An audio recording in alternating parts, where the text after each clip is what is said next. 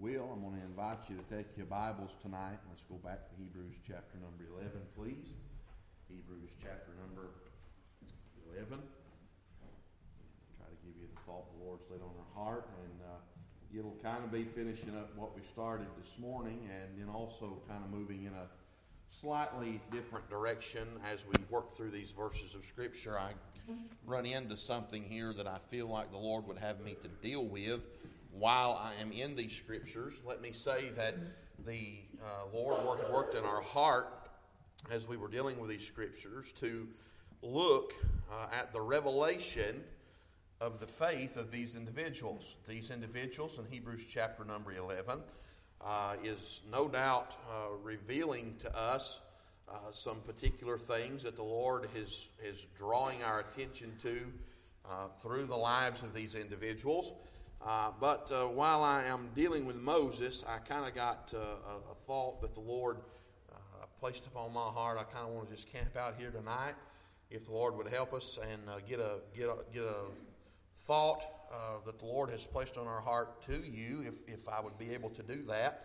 And then we will start next Sunday that I am here and pick back up with Abraham and Sarah as we deal with these individuals and look at what their faith is revealing to us. But we want to look this morning or this evening in verses number 6 and 7. And if you will, I invite you to stand with us for the reading and reverence of the Word of God. I ask that you'd pray with us and for us tonight as we endeavor to try to bring you the thought that God has placed on our heart. Verse 6 of Hebrews chapter number 11 says, "But without faith it is impossible to please Him.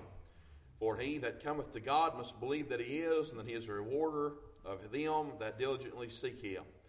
By faith Noah, being warned of God of things not seen as yet, moved with fear, prepared an ark to the saving of his house, by the which he condemned the world, and became heir of the righteousness which is by faith." You can be seated. Lord, help us. We do ask now, as we look into the Word of God, do for us what we cannot do for ourselves, and that is the working of the Holy Ghost of God.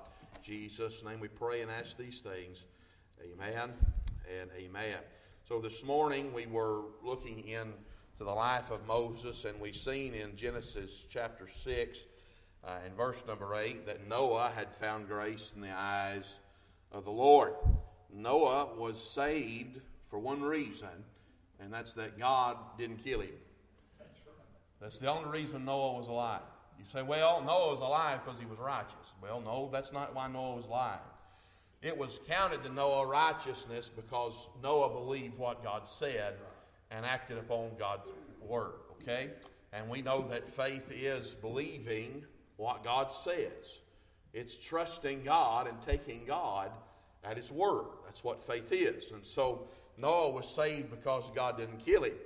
Noah deserved to die because he was a sinner. You say, how so? Moses didn't die because he believed God's word, and he verifies to us his belief because he put it into action. There was a result of the faith that Moses had. Now, we understand today that Genesis 6 and 9, we see these are the generations of Noah, and the Bible said Noah was a just man and perfect in his generations, and Noah walked with God. And that's not perfect in the sense of sinless perfection.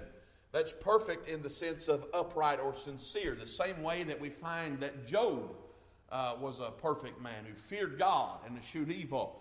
Job wasn't a perfect man. Job was a man that was sincere, and his heart was towards God. Now you're going to find, we've been dealing a lot lately with the motivation of the heart. And the motivation of the heart, quite frankly, friend, is everything. The motivation of your heart, if it's towards God, will produce fruit. And a lot of times we deal with those fruits, but it should go back, and the root should be where the heart is at. Now, the heart is deceitful, above all things desperately wicked. Who can know it? Well, God can know it. All right, and so the Bible says here in Genesis 6 and 9, these are the generations of Noah. Noah was a just man and perfect in his generations, and Noah walked with God. But Genesis 7 and 1 said, "And the Lord said unto Noah, Come thou and all thy house into the ark, for thee have I seen righteous before me in this generation." What's that mean? How so? Because he yielded himself and concerned himself with God, what God thought, what God wanted. And he was willing to listen to God and take God at his word, but Noah was still a sinner. Noah was still a sinner. If Noah made it on the ark because of sinless perfection, Noah would have perfected himself and been sinless. But we find that Brother Noah comes off that ark, and what do we find? That happens almost immediately. Oh, Brother Noah finds himself in sin.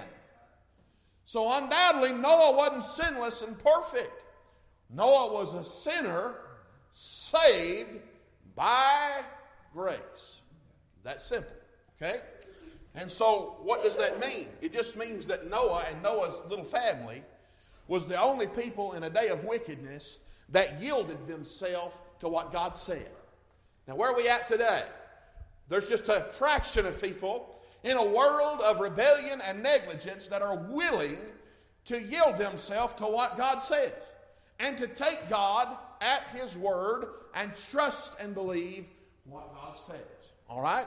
So we find here that Noah's righteousness isn't what saved him. Grace saved him. The fact that Noah found grace in the eyes of the Lord means he received something, quite frankly, that he did not deserve. Noah wasn't any more deserving of this salvation than any other individual upon the face of the earth. The only difference here is this one man decided that he would take God at his word, and he feared God, something that everyone else did not do. But that did not make Noah perfect. It made Noah just as much a sinner as everyone else. Now let me remind us, I don't think we have to go here very deep tonight, but just in case you don't know it, we're all sinners tonight, saved by his marvelous grace. And my wife and I were talking before we come over here. Sometimes, you don't feel worthy to do certain things. Why? Because I know me. And I hate to tell you, but if you knew everything about me, you might not want me to preach. And if I knew everything about you, I might not want you to sit here. But thanks be unto God, I'm not airing out my life to you. I've aired it out to God, praise the Lord. And I'm a sinner saved by grace. And if anybody comes in here tonight and thinks they're worthy of doing one tiddlywink for the glory and for the honor of God, you need to get on the altar and ask God to forgive you, because our righteousness stunk. And so Noah didn't get on that ark because of his righteousness. It was counted unto him righteousness because he trusted God. And he give himself to what the Lord said. The very definition of grace ought to tell us that. Because we know that grace is unmerited favor. It's something that is not deserved. God knew Noah didn't deserve to be on the ark. Here's what's amazing to me, Brother Marvin.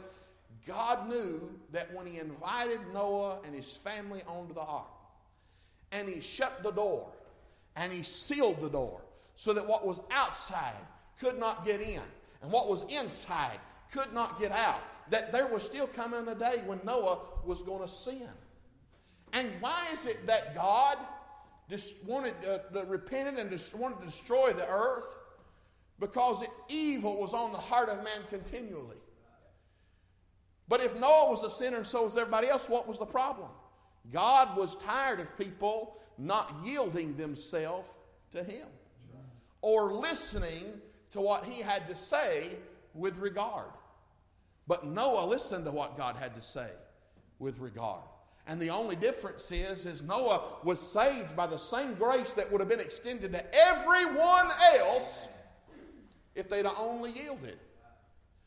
And so God would have offered the same thing to them that he offered to Noah if they'd only been willing to yield to what God said. Okay? So grace is unmerited favor, and unmerited means undeserving. And Noah, we understand, found grace in the eyes of God, not because he was deserving of it, but because he was one man that said, I will hearken unto what thus saith the Lord God. I will fear the Lord, and in faith, believing and taking God at his word, I'll do what he says. It's that simple. Okay? That's why we're saved by grace through faith. It is grace that I'm saved today. But grace alone don't get me saved. God sent Jesus and Jesus died, but Jesus dying alone is not what gets me saved. I have a part to play. What is that? My part's the faith part, the believing part, the taking God at his word part. Jesus died for whosoever will, but not everybody's going to heaven. Because not everybody will yield and listen to what God says without any regard. So at this time, please take your Bibles to Romans 3, and you can mark your place in Hebrews 11. I want to look at something here in Romans chapter number 3. Now, I want to give you a little bit of backdrop to this particular chapter right here.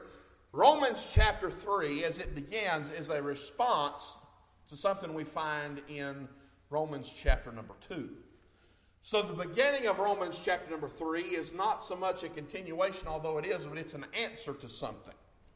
It starts out here with a question. Now it would be like Brother Marvin asking me, "What'd you have for dinner last night?" And me looking at Marvin going, "What did I have for dinner last night?" That's kind of the way this starts. Paul is responding to a question. And so he's repeating the question and then he answers it. And so chapter 3 of Romans says, "What advantage then hath the Jew? Or what profit is there of circumcision?"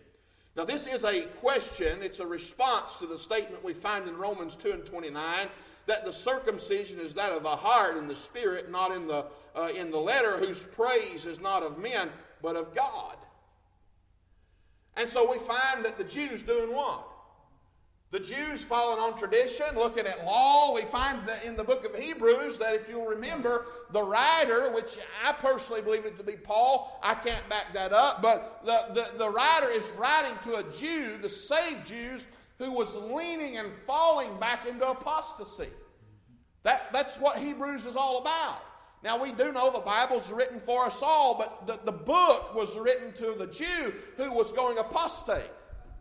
And right here we find in Romans chapter number 3 that the Jew here is leaning on something, and the Jew's saying here in verse number 1, "What advantage then hath the Jew?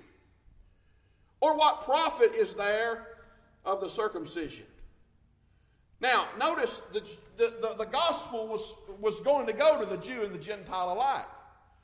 But understand, the Jews trying to figure out, well, what profit is it for me to be a Jew and have these things? You're tearing down everything I believe in. You're tearing down everything I think. And listen, the Bible has a way of tearing down every man-made thing you believe in. All right? But that's what, and listen, it'd do us good sometimes to be like the Jew and say, "What good is it for me to do this? Or what good is it for me to do that?" It'd be good to question some of those things occasionally. God might just ring your doorbell and answer your question. But notice, if you will, here, the Bible says, "What advantage then hath the Jew, or what profit is there of circumcision?" Notice the response. "Much every way." Now, think about this with me for just a moment. Faith what? Faith cometh by hearing, and hearing by what? The Word of God. Now, pay attention for just a moment. The Jew is advantaged, but not in his desire to try to be circumcised or do something that the Gentile doesn't do. Look how what the response is of Paul. "What advantage hath the Jew, or what profit is there of circumcision? Much every way, chiefly because that unto them were committed the oracles of God." What advantage does the Jew have for being a Jew? They had God's Word. Now, what advantage do you and I have today over a lost and dying world? We have God's Word. A word that most people disregard. But Noah was counted unto him righteous just as it was Abraham, because of what? He believed God and took God simply at God's Word. So the Jew, although they had some things that they thought set them apart from the Gentile and give them status, it wasn't that put them above the Gentile. It was, though, that Paul's saying one advantage you had that the Gentile didn't was you, being a Jew, had the Word of God.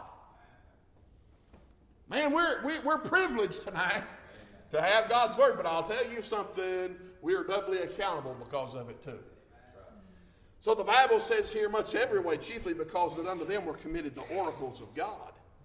For what if some did not believe? Question again. Here again, Brother Marvin said, what did you have for supper? And I said, what I have for supper? It's like a back and forth. This chapter starts out like a dialogue, if you will.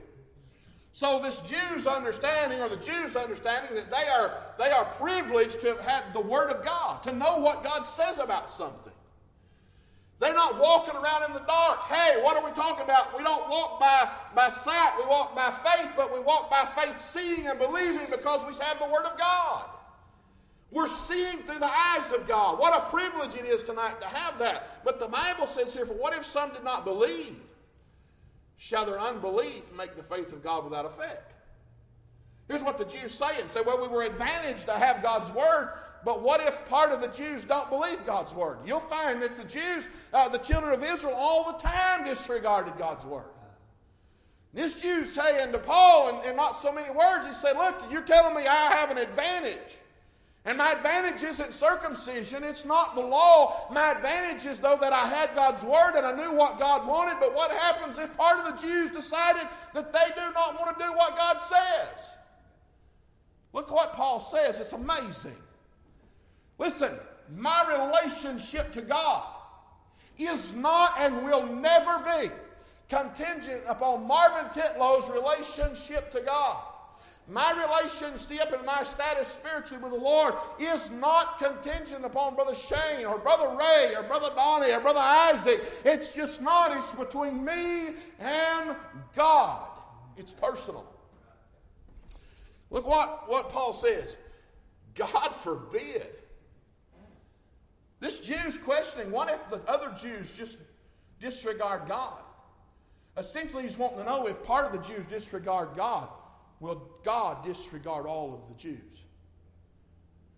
Will God turn his back on the entire people of God if part of them don't do? Look what happens here. God forbid. Yea, let God be true, and every man a liar. In other words, you might turn your back on Almighty God. God ain't going to turn his back on you. Now, God did put the children of Israel through some things, or allow them to go through some things, allowed them to take themselves down the road they were taking themselves, that he might draw them back, though. Not that he might throw them away, but that he might get their attention. But there is coming a day for those that reject God's Word and reject God's Son. If you don't wake up, if you don't accept him, if you don't take him as your own, friend, there is a day of judgment out there when Noah's boat will be done, so to speak, and the rains and the judgment of God will come, so to speak, and it'll be over. But God's making provision. And what he's saying here, Paul's saying, God forbid, yeah, let God be true, but every man a liar. As it is written, that thou mightest be justified in thy sayings, and mightest overcome when thou art judged. I want to say to you that Noah was saved, whether anyone else was or not, because he believed God. And whether anybody else ever accepts Christ or not, if you're lost and undone, don't know him in the free pardon of sin, you can be saved. You can have a relationship with God. You can please God if nobody else does. You can walk with God if nobody else does. Noah walked with God. Noah was pleasing to God. What pleases God is us just saying, God, I am listening to what you say. I'm regarding it as truth, and I'm moving upon it because I'm taking you at your word. That pleases God. So Noah was saved, whether anyone else was or not, because he believed God, not because he was righteous. He was called righteous because he believed God. But Noah was a sinner when he built the boat. Noah was a sinner while he was in the boat. Noah was a sinner after he got off the boat. And he was a sinner that believed God. You understand that? And Noah had faith, and faith is taking God at his word.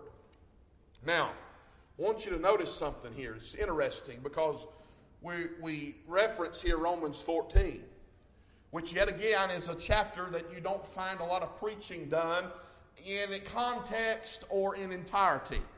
You don't find a lot of expositional preaching out of Romans chapter number 14. Why? Because it destroys a lot of things. Tears down a lot of ideologies. destroys a lot of ideas, puts a lot of pooch lips on a lot of good Baptists. And so a lot of preachers can't preach on that chapter. But Noah had faith, and faith is taking God at His word. But Romans 14 and 23 tells us something very interesting. Verse 23 of Romans 14 says, "And he that doubteth is damned if he eat, because he eateth not of faith." Listen to this statement. Let this sink in tonight. "For whatsoever is not of faith is sin." What is faith? What is faith tonight? Faith is taking God at His word. Why is it that Noah, being a sinner, was saved by grace, but those that were sinners were damned and judged? Because they did not accept what God said. Grace was extended, but faith wasn't implemented. God made provision, preaching was done, the boat was finished, and people died and were judged because they did not yield and have faith in the word that was sent. For whatsoever is not of faith is sin. Does that mean tying your shoe or latching your belt? Is that sin? Because it's not of faith? That's not what the Bible's saying. It's saying here that if you disregard God's word, then you are sinning. So that's what that verse means. For whatsoever is not of faith is sin. Sin is a disregard to God's word. Go back to the very first time we see it in the garden. Where was this matter of knowledge of sin? Where did it start? It started when mankind disregarded God's word. Did not take God's word for what God's word had to say, but allowed someone to come in and add to and take away from. And you can add a little to and take a little away, and that's something else a lot of good independent Baptists like to do. They like to add a little or take a little away. We like to get so sanctified we add to God's word sometimes and make it say things we don't need to make it say. Sometimes we get a little sinful and a little liberated, and we take away some things out of God's word that God's word does say. And when you do that, friend, you're going to sin. So the Bible says here, sin is a disregard to God's word, because for whatsoever is not of faith is sin. Noah was saved by regarding God's word. He wasn't saved because he had achieved a level of perfection with God. God, amazingly enough, brought the judgment upon the world because of their sin, but God spared Noah, knowing that Noah was a sinner who regarded God. God also saved the man that after having been saved on the ark would find himself having sinned yet again. I got news for you. You got to repent of your sin, but you're not sinless and you're not perfect tonight. And you're going to find yourself having to come to an old-fashioned altar or get down on your knees in your private place or crawl in your prayer closet and talk to God about you yourself, because you are still a sinner in need of a Savior and you are nothing apart from God. So Hebrews was written, we understand, to Jews who were falling into apostasy. What does that mean? They weren't regarding God's word in its entirety. They were adding to what God expected. Now, notice, if you will, the Jew was trying to put themselves back under the law. They were trying to add the law to grace. They were mixing the two together in certain instances. But they were not taking God at His word. And taking God at His word is why Noah lived and others did not. Now, Revelation chapter number 21. Turn with me there for just a moment. And I'm trying to hurry. I've had to give you most of this introduction to get to where I'm wanting to be right now.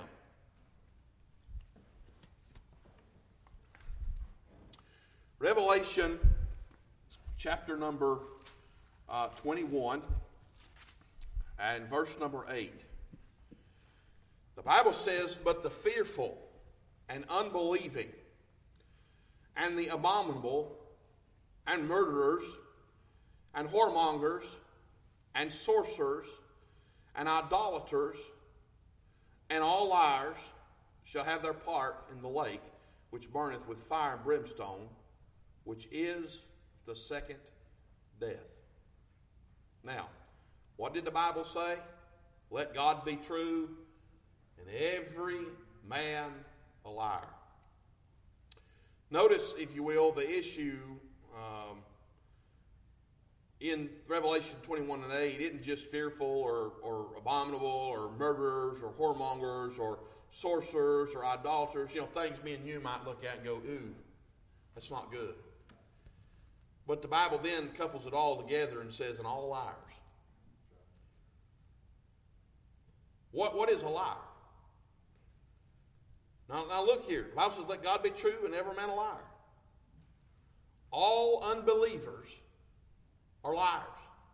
Let me show that to you. John 3:16 says, for God so loved the world that he gave his only begotten Son, that whosoever what? Believeth, right? Believe in him should not perish but have everlasting life. John 3:17 says, for God sent not his Son into the world to condemn the world, but that the world through him might be saved. He that believeth on him is not condemned, but he that believeth not is condemned already, because he hath not believed. Believing is everything, right? In the name of the only begotten Son of God. It's a disregard for what God says. It's a disregard for what God instituted. And so 1 John 5:10 says, he that believeth on the Son of God hath the witness in himself. He that believeth not hath made him a liar. So if you believe not, you're calling God a liar. Now listen here. Because he believeth not the record that God gave of his Son. If we don't believe God and take God at his word, we might as well look God dead in the eye and say, you're a liar. That's bold. Now, I wouldn't go up to Brother Shane unless I had hard facts. Look him in the eye and say, Shane Bullock, you're a liar. I'd need hard facts to go against what it is that maybe he said to me. And it's just using this for an example. He hasn't lied to me or anything like that. I'm just saying. It could be Mark, it could be anybody. If I was going to look Brother Ray in the eye and say, you're a liar, I'd need some hard facts to back up what I'm saying.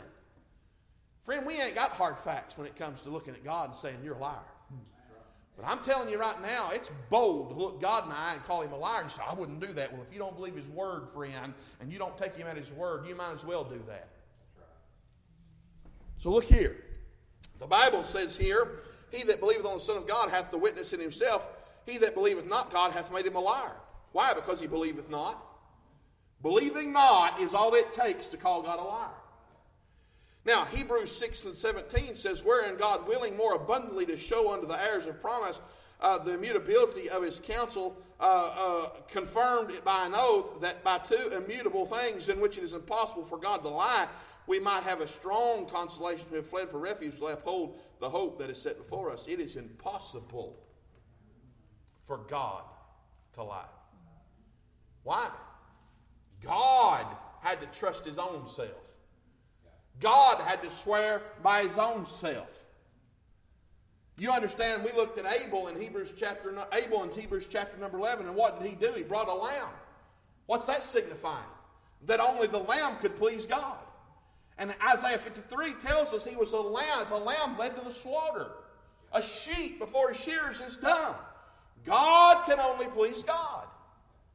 And so right here, by not believing God, you're calling him a liar. But we see in Hebrews 6, it is impossible for God to lie. Now here's the interesting thing about this. The Bible says, let God be true and every man a liar.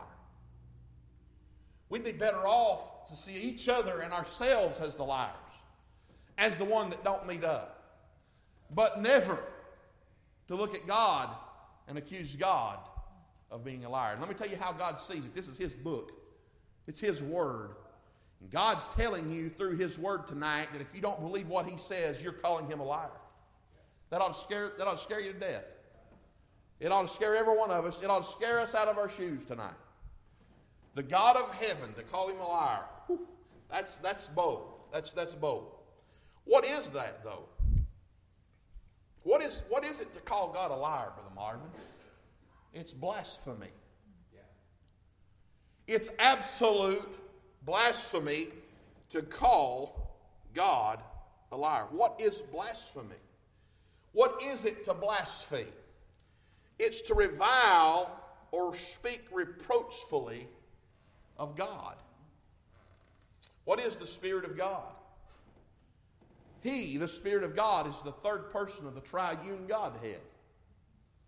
Now, follow me here. This is a little complicated, but it's really not all that deep.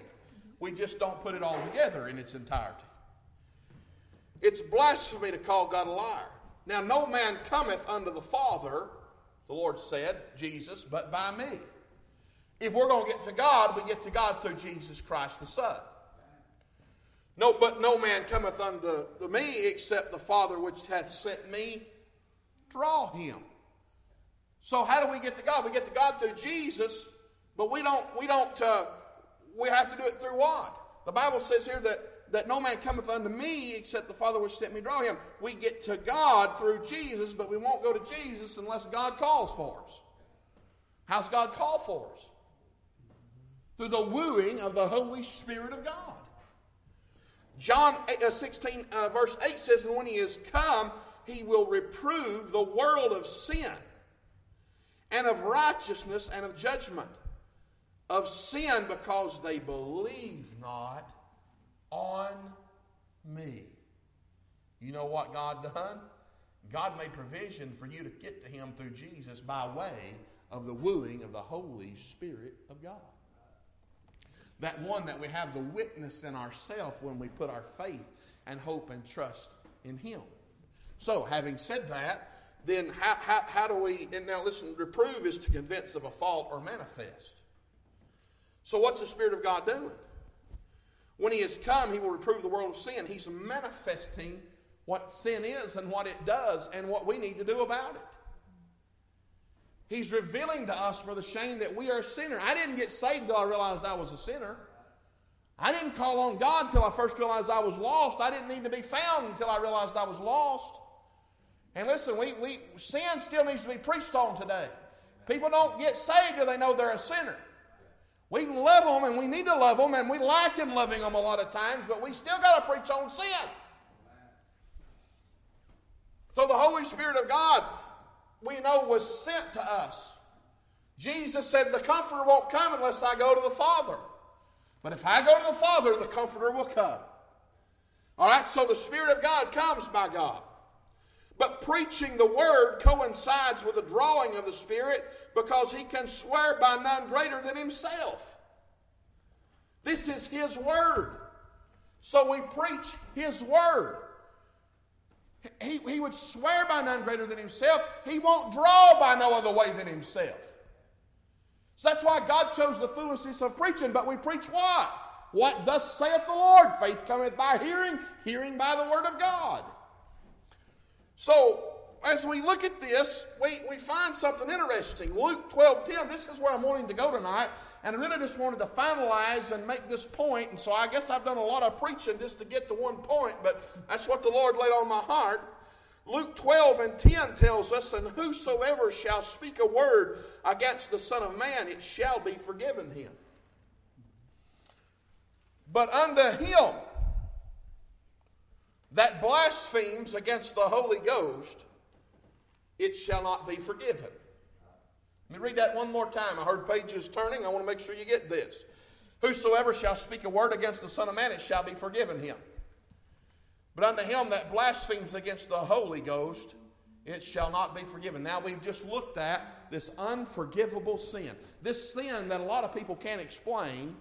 This thing that causes a lot of people to lose sleep at night thinking if they do this one thing, whatever this one thing is, that God can never forgive them for it, and surely they might never get saved, or they might fall from grace, Brother Marvin, and they might lose what God gave them. That's not what this means. It's not at all what this means. Whosoever shall speak a word against the Son of Man, it shall be forgiven him, but unto him that blasphemes against the Holy Ghost, it shall not be forgiven. Let me read it to you in Mark 3:29. But he that shall blaspheme against the Holy Ghost hath never forgiveness. Doesn't say shall not be forgiven. It says hath never forgiveness, but is in danger of eternal damnation. Now listen, being damned and being in danger of being damned isn't the same thing. So what's happening here is whosoever blasphemes. But he that shall blaspheme against the Holy Ghost hath never forgiveness, but is in danger of eternal damnation. It means that if you're blaspheming against the Holy Ghost, you've not been forgiven. And you're in danger of damnation. But to be in danger of something isn't the same as being condemned and damned. So to be in danger of something means you might be wise to turn your tail around and head the other direction. So what does this mean? This means that this isn't something that means you can never be saved. It means that if you are blaspheming the Holy Ghost of God, you're not getting saved. What is blaspheming the Holy Ghost of God? Now follow me here for just a minute. It's blasphemy to call God a liar. What does God do? He draws to the Spirit of God coupled with the Word of God. When you disregard God's Word, you're not believing Him. When you're not believing Him, you're calling Him a liar. And let God be true and every man a liar. All right, so God's not a liar, for it's not possible, according to Hebrews 6, that God can lie. When you call God a liar by disobeying His Word and disregarding His Word, not having faith that what He says is the truth, then you are doing what? Blaspheming the Holy Ghost of God. What it is to blaspheme the Holy Spirit of God is simply this: not taking God at His Word. For whatsoever is not of faith is sin. And sin not only will put you on a fast road to hell, it'll keep you there. Now follow me here for just a moment. He that shall blaspheme against the Holy Ghost hath never forgiveness, but is in danger of eternal damnation. Do you know what happened day by day by day when Noah, that preacher of righteousness, cut with a saw and hammered the wooden pegs in, and when he was working and measuring and engineering and trying to build scaffolding, and he was doing all he could to build this boat that God told him to make.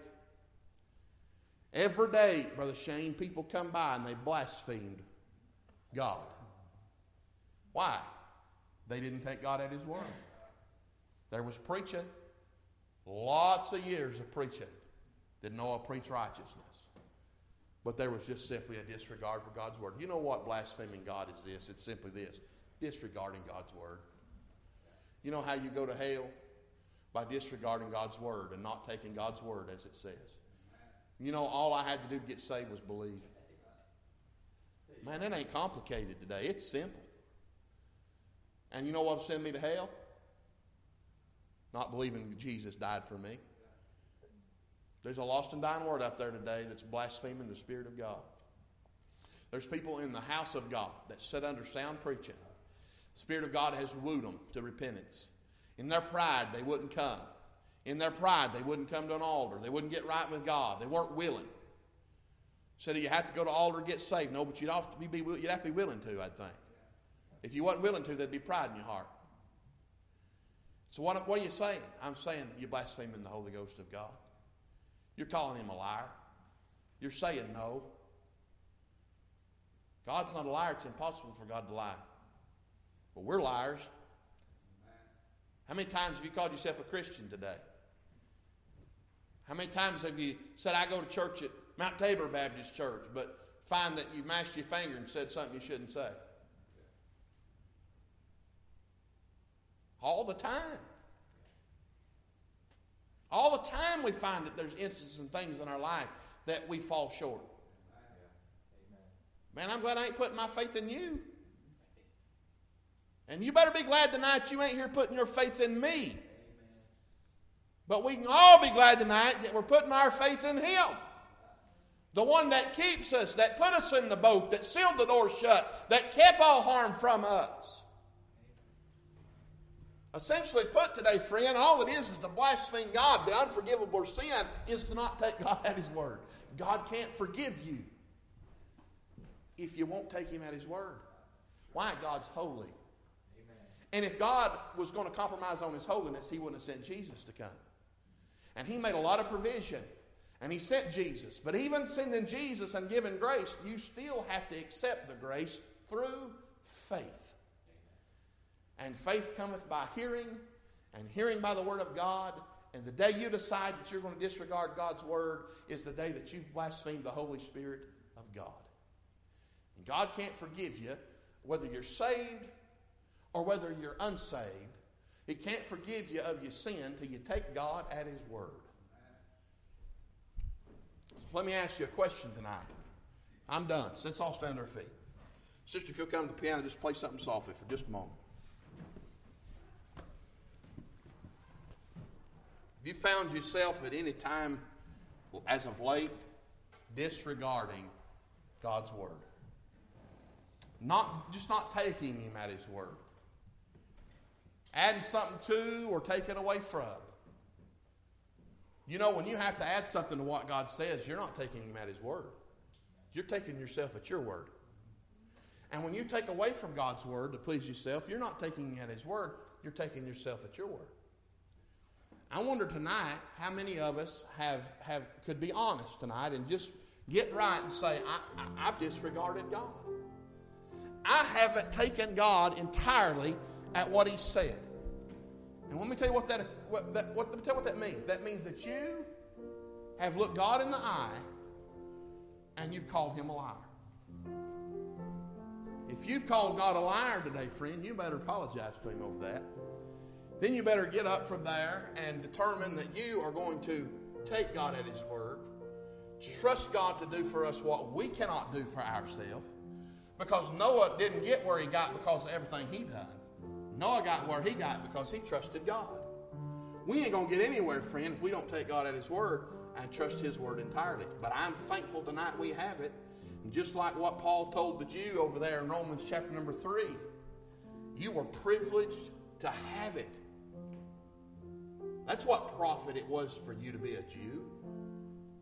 What profit is us tonight, has been given us tonight to have the Bible, to be a Christian, to have His book, to know what it says, and then to live by it.